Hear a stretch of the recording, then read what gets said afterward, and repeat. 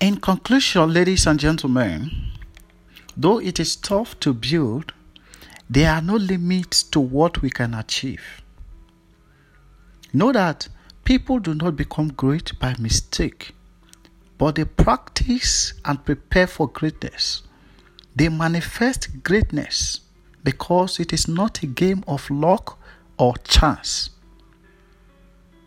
And also know that a person that is on a mission does not wait for others to join in before starting his or her journey. What is it that you have been thinking about starting since the beginning of this year, 2020? It is getting to an end and you are still thinking about it. It is time to start building. It is time to start doing. No one has a clear vision of what the road looks like until he begins or she begins that journey. Don't wait for anyone to join you on a personal journey because you might wait forever.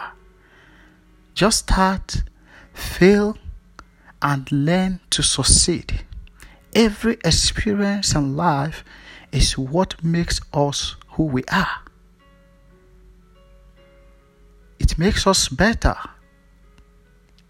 As we grow, poverty becomes a choice because everyone is born with inherent gifts and talents that can be harnessed and exchanged for wealth.